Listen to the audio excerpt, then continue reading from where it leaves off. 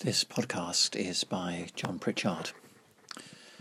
It's come to something when we're nostalgic for the turmoil of Brexit, but so we are in this much deeper crisis.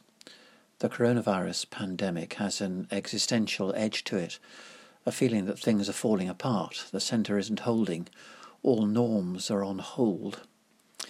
It's a time of fear and uncertainty. Nobody can tell us how it's all going to work out, or how we'll manage. Are we up to it, individually and as a society? I think the crisis discloses something that's very important and also asks us something that's equally important. First then, it discloses the fragility of our dependence as a society on our own abilities. We've become so sure we can construct our own world of progress and certainty that we simply aren't ready to be told that a little virus that emerged in a meat market in China can derail the whole world. We've constructed our own global reality where we're masters of the universe and can achieve whatever we want.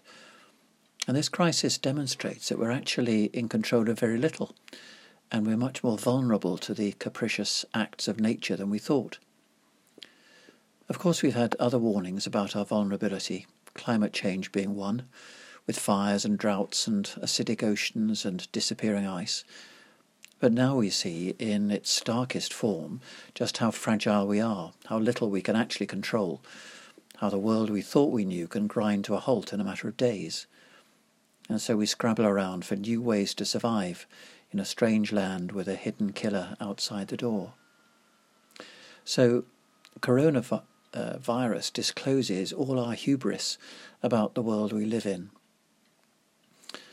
Secondly, what the crisis asks us is a fundamental question about the roots of our lives, the basic starting points of our decisions and motives. In what do we put our trust?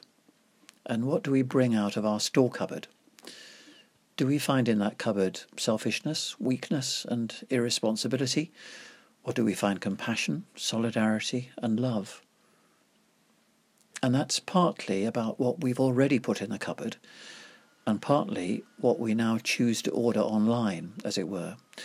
Will this crisis pull out the best of us or the worst of us?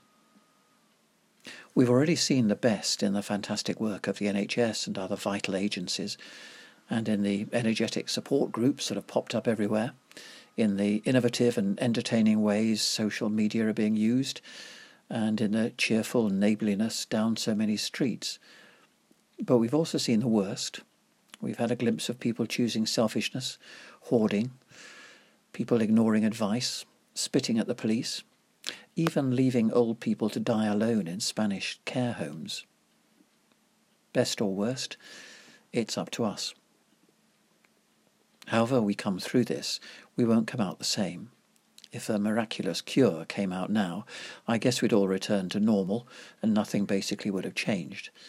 But it won't be like that.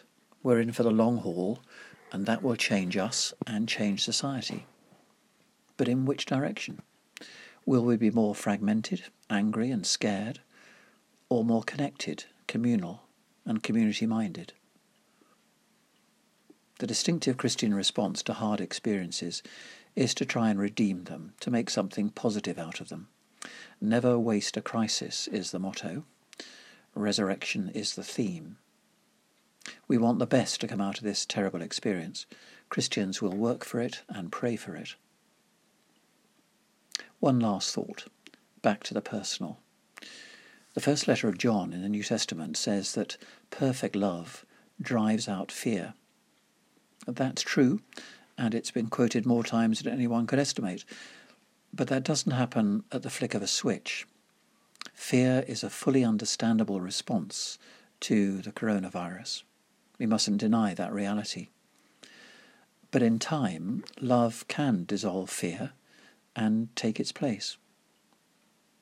A young mother with stage 4 cancer said that when she received her terminal diagnosis, she should have felt abandoned, but she didn't.